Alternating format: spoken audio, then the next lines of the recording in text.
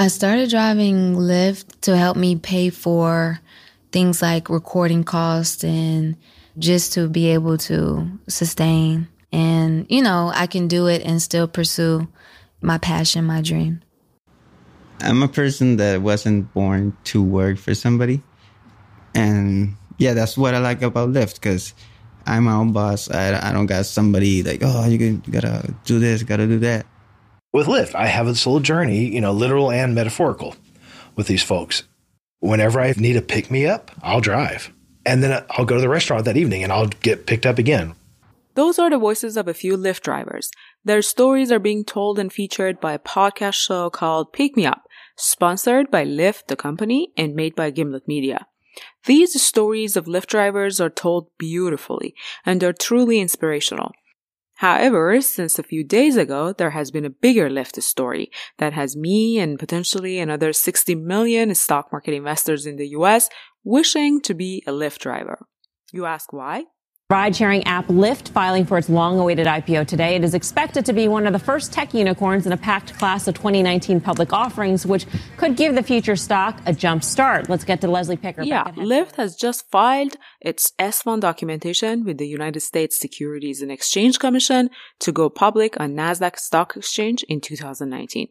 Those riders that we just heard, assuming that they have completed at least 10,000 rides with Lyft, are going to get a bit of bump in their net worth because, as you will hear later in the show, those drivers are entitled to a nice going public bonus and have a chance to use that bonus to invest in Lyft's stocks before the rest of us get a chance to do so. As these Lyft drivers are considering to become investors in Lyft, you and I, on the other hand, won't be able to complete 10,000 drives on Lyft anytime soon, but we may still decide to become an investor in Lyft. The question is, should we? From Stockcard.io, this is Renegade Investors, the show that rebels against the conventional wisdom of investing. We are Hoda and Arash, your hosts and the co-founders of Stockcard. The conversation on this show is not investment advice. The hosts and their guests may or may not have invested in the companies we discuss. Don't make investment decisions solely based on what you hear on this show. Hello, podcast listeners. It's Hoda, co-founder and CEO of Stockcard. The IPO Palooza has officially started. Many companies are expected to file for an IPO. Uber, Slack, Pinterest are just few of those big names that everybody is waiting for their S1 document to come out. Today, of course, it's all about Lyft, who has got a head start in the Palooza. But before we begin, let me give a shout out to one of our good listeners, Tiago Costa, who listened to the previous episode and was very kind to write a nice review about the episode on our private Facebook group. He said, "This is a very good podcast on low-cost index fund investing. Well done."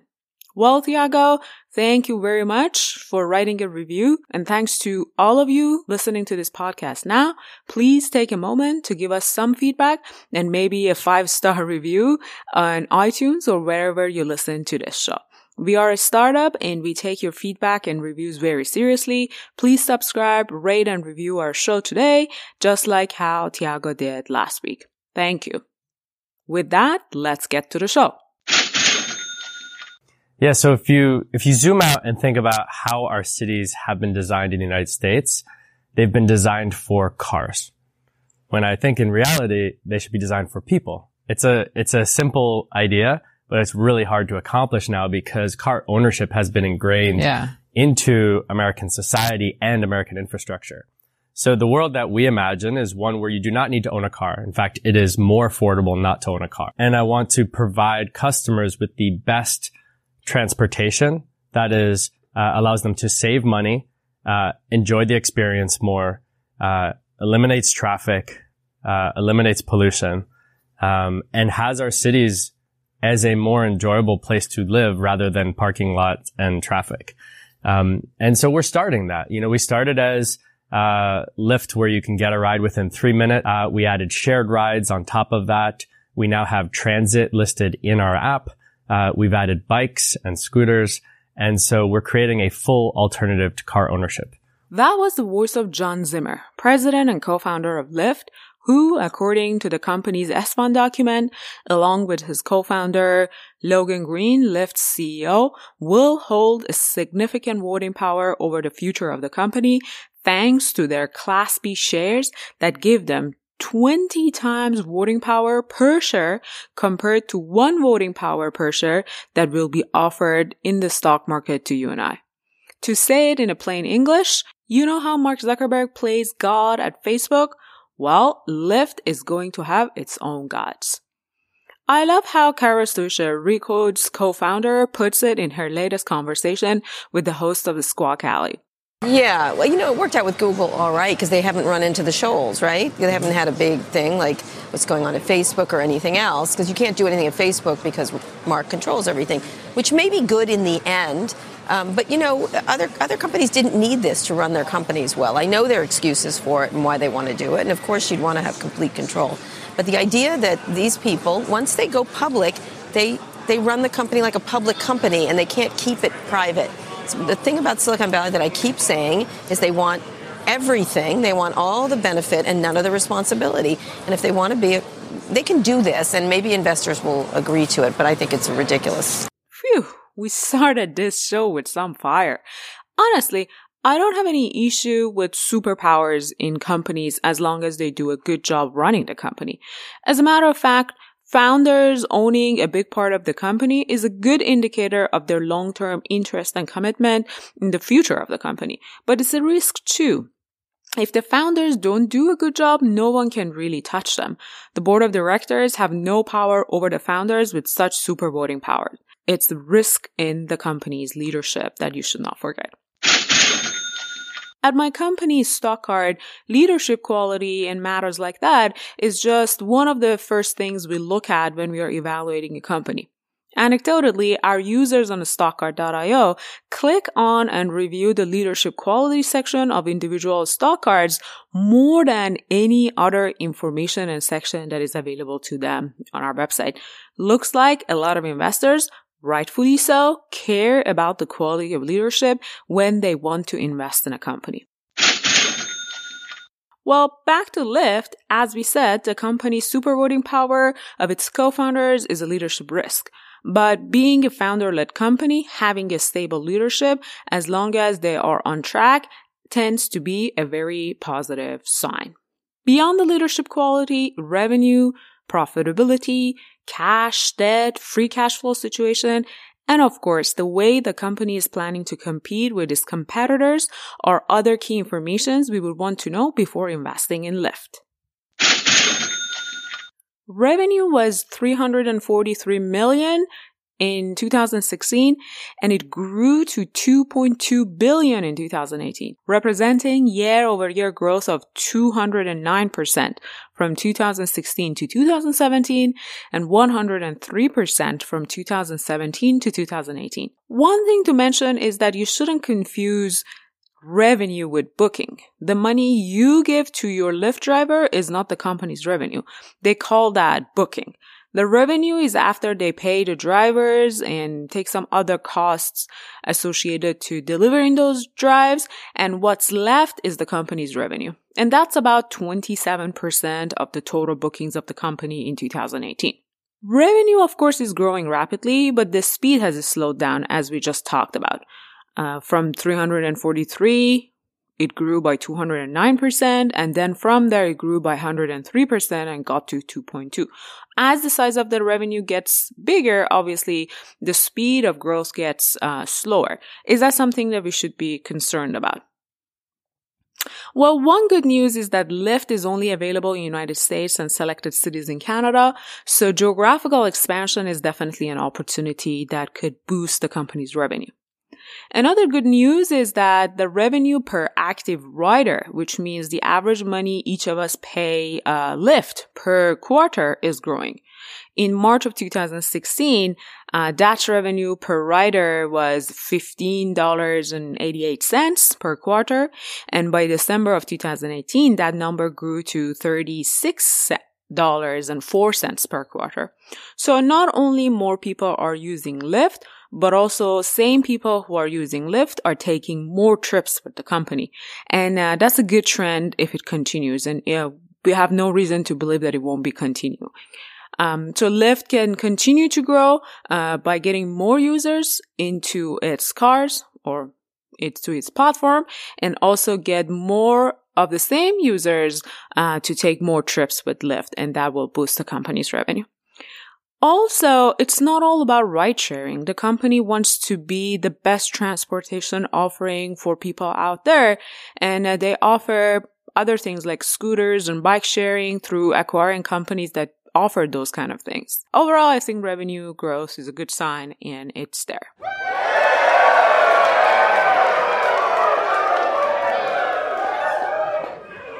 Now, let me tell you something shocking.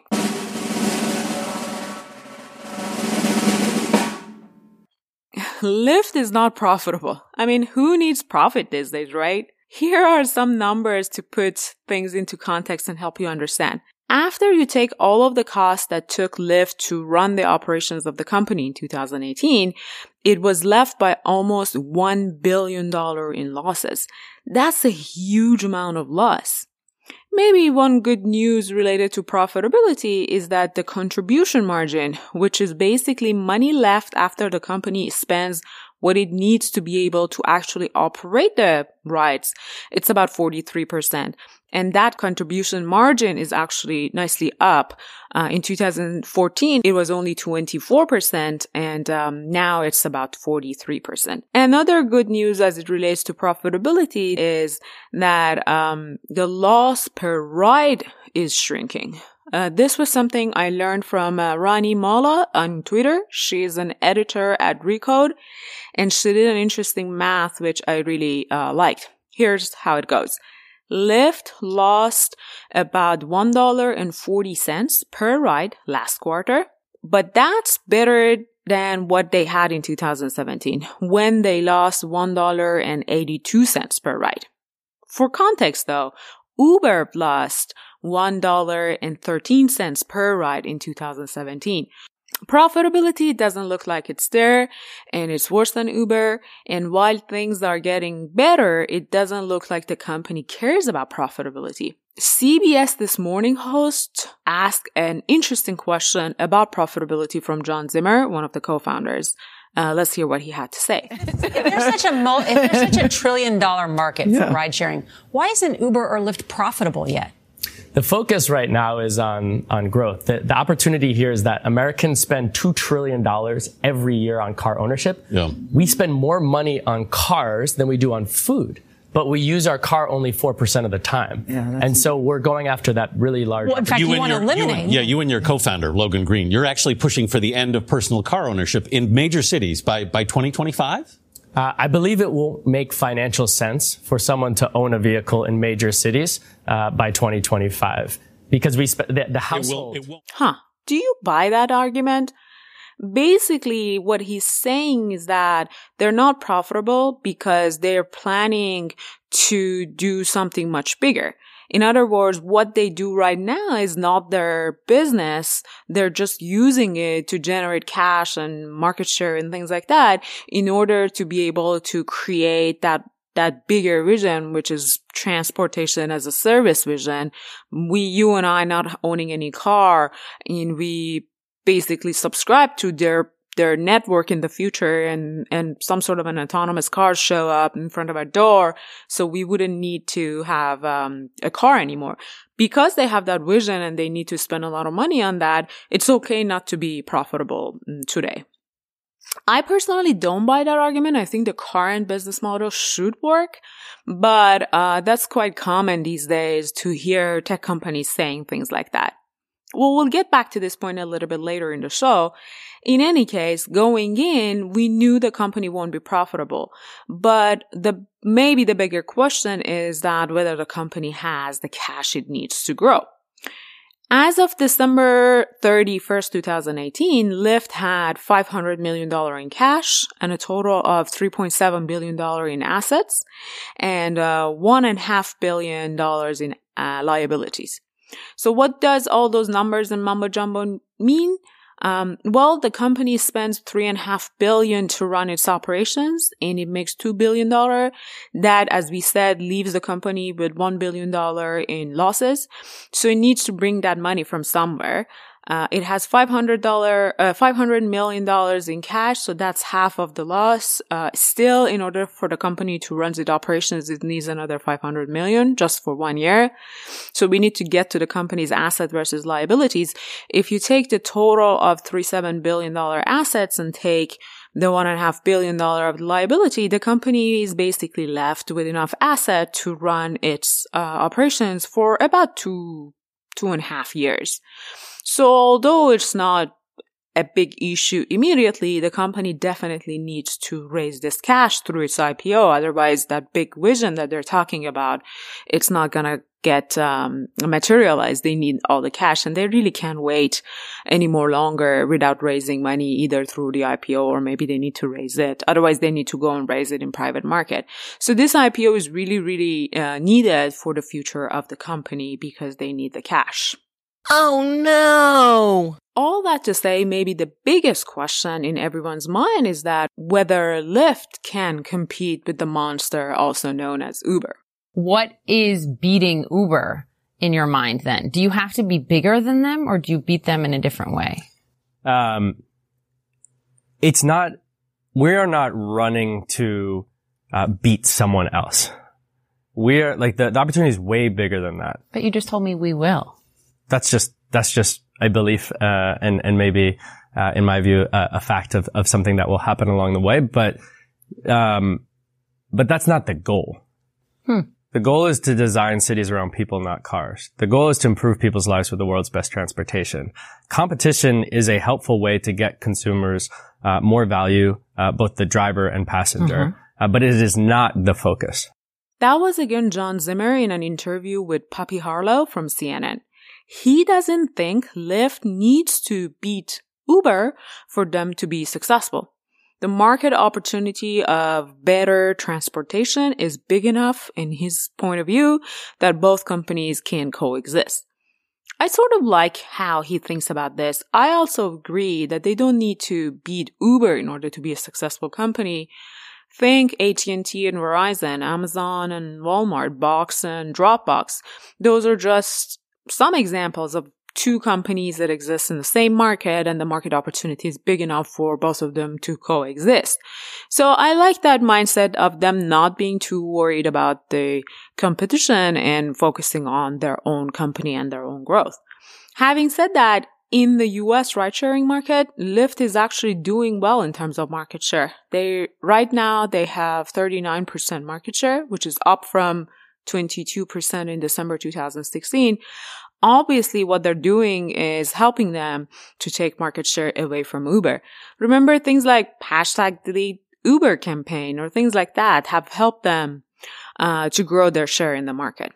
Also, the company has another trick up its sleeve, and that's their driver-centric strategy. Those voices we've heard at the beginning of the show were real drivers telling their real stories in a podcast show sponsored by Lyft, specifically for their drivers. Of course, their support of their drivers is beyond just the podcast show. Through their IPO, they are showing their driver-centric culture and strategy. Usually, companies reserve a small portion of their shares and offer them to their internal directors, family and friends and employees at the time of IPO, and that's called a direct share program. Lyft is extending that program to its drivers who have completed at least 10,000 drives with Lyft, or they are a part of Lyft's driver advisory council. It also is planning to pay these drivers between $1,000 to $10,000 in bonus so that they can afford to go ahead and become an investor in Lyft. Why are they so driver-centric? Does that help them to win market share in the future? Let's hear it from Professor Soundararajan from NYU in his Bloomberg Technology interview on this topic. If I have stock in Lyft and I don't have stock in Uber, I'm much more likely to put my hours into Lyft. And so this way of aligning, provider incentives with platforms, that's one reason. Another reason is that it has the company being perceived as sharing the wealth. A third important reason could be it simply makes good business sense in terms of costs. If the drivers have stock options, then they're probably going to be willing to accept a lower per hour pay rate. All right, here's what we've learned so far. Lyft has a stable and visionary leadership that comes with the super voting power risk. Revenue is growing and it's growing fast. Profitability is not anywhere in the horizon, and the company is raising cash through its IPO to move to a transportation as a service model and to broaden its market opportunity. And there is most likely enough opportunity in the broader market for Lyft to coexist with Uber and likes of Uber, not to be worried about the state of the competition. For me, there is one more key question left. Whether Lyft is more like Netflix or Blue Apron. Well, both Netflix and Blue Apron are unprofitable, but Netflix acquires users profitably, meaning that the cost that it spends on getting one new user is lower than the total value that user creates for the company. But for Blue Apron, that's not the case. For Lyft, the answer is unclear. Basically, even though this one document has a lot of numbers in it, we don't really know what is the cost of acquiring one new users for Lyft, because they take that cost and split it either between marketing or they record it as a part of the revenue incentives. So it's very, very difficult to figure out whether Lyft has good what's called as unit economics. We don't know whether Lyft is acquiring new users profitably, but the fact that they're not showing it just has me believe that they don't have a good unit economics. And to me, that's a bigger concern compared to profitability and everything else that we've talked about so far. Knowing all those things, what would I do for my own personal portfolio? Well, based on what we've discussed so far, although I like a lot of things about the company, like most IPOs, to me, it's too early to invest. The stock probably goes public, people rush in and buy, and the price goes up. But basically, this is what we can assume from the information we know. What I am worried about is the stuff that we don't know. Lyft might very well be able to transform the transportation industry, but I'm not rushing in. What if the recession hits and Lyft needs more cash? What if Lyft keeps spending money, which what they're planning to do, and can't make that vision of better transportation to come to reality as based on what they planned? So they need to go and raise more and more cash. And if we have a state of economy that it's not good, they may not be able to raise enough cash anymore because that unit economics is not there. And because their current business model is basically not working, I don't believe it's the right time to invest. We can wait. If the company is going to transform the future of transportation, there would be enough opportunity to invest in Lyft once we have more confidence in their ability to be able to have enough cash to run their operations. So despite the growth, I rather wait to see at least a few quarters of data, more numbers around the cost of acquiring riders before jumping in. The other thing is that I would want to watch and see all those big funds such as Fidelity or a lot of other big funds that have a big share of Lyft currently in the market. Will they continue to own the share once the company goes public, or they start selling their shares? Because if they start selling their shares, we're going to see a lower price for Lyft's stock. But wait, that was a really sad conclusion, sort of an anticlimax for the first IPO that matters to a lot of people. Is there any way to invest in Lyft without taking that much risk? Well, the good news is that yes. Look, you can still invest in Lyft indirectly by investing in investors and partners. Lyft has put together a very good ecosystem of partners. Take a company like Google, who is an investor in Lyft, and most likely it is collaborating with Lyft on autonomous cars. Or take GM. Yeah, GM, General Motors, the good old GM that has 8% of the company. So this is going to be a very deep relationship. The level of integration that needs to happen to bring together what we want to bring together with this autonomous on-demand network is going to require our two companies to work together really, really closely. So that's going to be a really special kind of partnership and something that we will be putting a lot of resources behind, as will the Lyft team. Remember, I'm not saying GM is a better investment than Lyft. What I'm saying is that it could be a better investment. I actually want to go and see GM's stock card on stockcard.io to see how the company is doing. You may want to do that too. Go to stockcard.io /GM and see what's up with the company. Other than those partners and investors, a whole array of companies have invested in Lyft. Icon Enterprise, ticker IEP, KKR & Co., ticker KKR, Alliance Bernstein, Global High Income Fund, ticker AWF, GSV Capital Corp., ticker GSV, are all owning stakes in Lyft. I've also read online that China's Alibaba, BABA, and Tencent, ticker TCEHY, are also said to have shares in Lyft via their investment arms. Those companies would eventually benefit from Lyft's growth, but if you invest in them, you don't take that unprofitability risk that comes with Lyft, because Lyft is just a small portion of their business. So to conclude, for me personally, there is no rush to jump in. If Lyft is a good company, and if it is going to be able to achieve the goal of a better transportation for the world, it will be a great company for many, many years to come, and I will be able to invest in them with confidence. See you next time. Our website is stockcard.io. Stockcard is a cheat sheet for long-term stock market investors. Sign up and create a free account with one click. All right, folks, that's it for this episode of Renegade Investors. Make sure to subscribe to our podcast. If you had fun listening to us, give us a review. We read all of your reviews and comments. You may even get featured in the future episodes.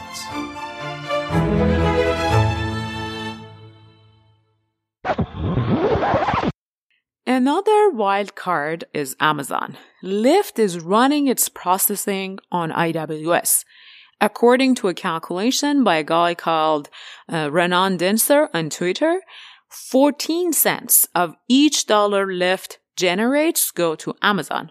So as much as it feels like beating an old drum, but Amazon is going to be great and benefit from Lyft's revenue growth. So have that in mind when you're considering investing in Lyft once it goes public. Looking at all those numbers, one might argue of all the companies we just talked about, including Lyft, Amazon might be the true monster here.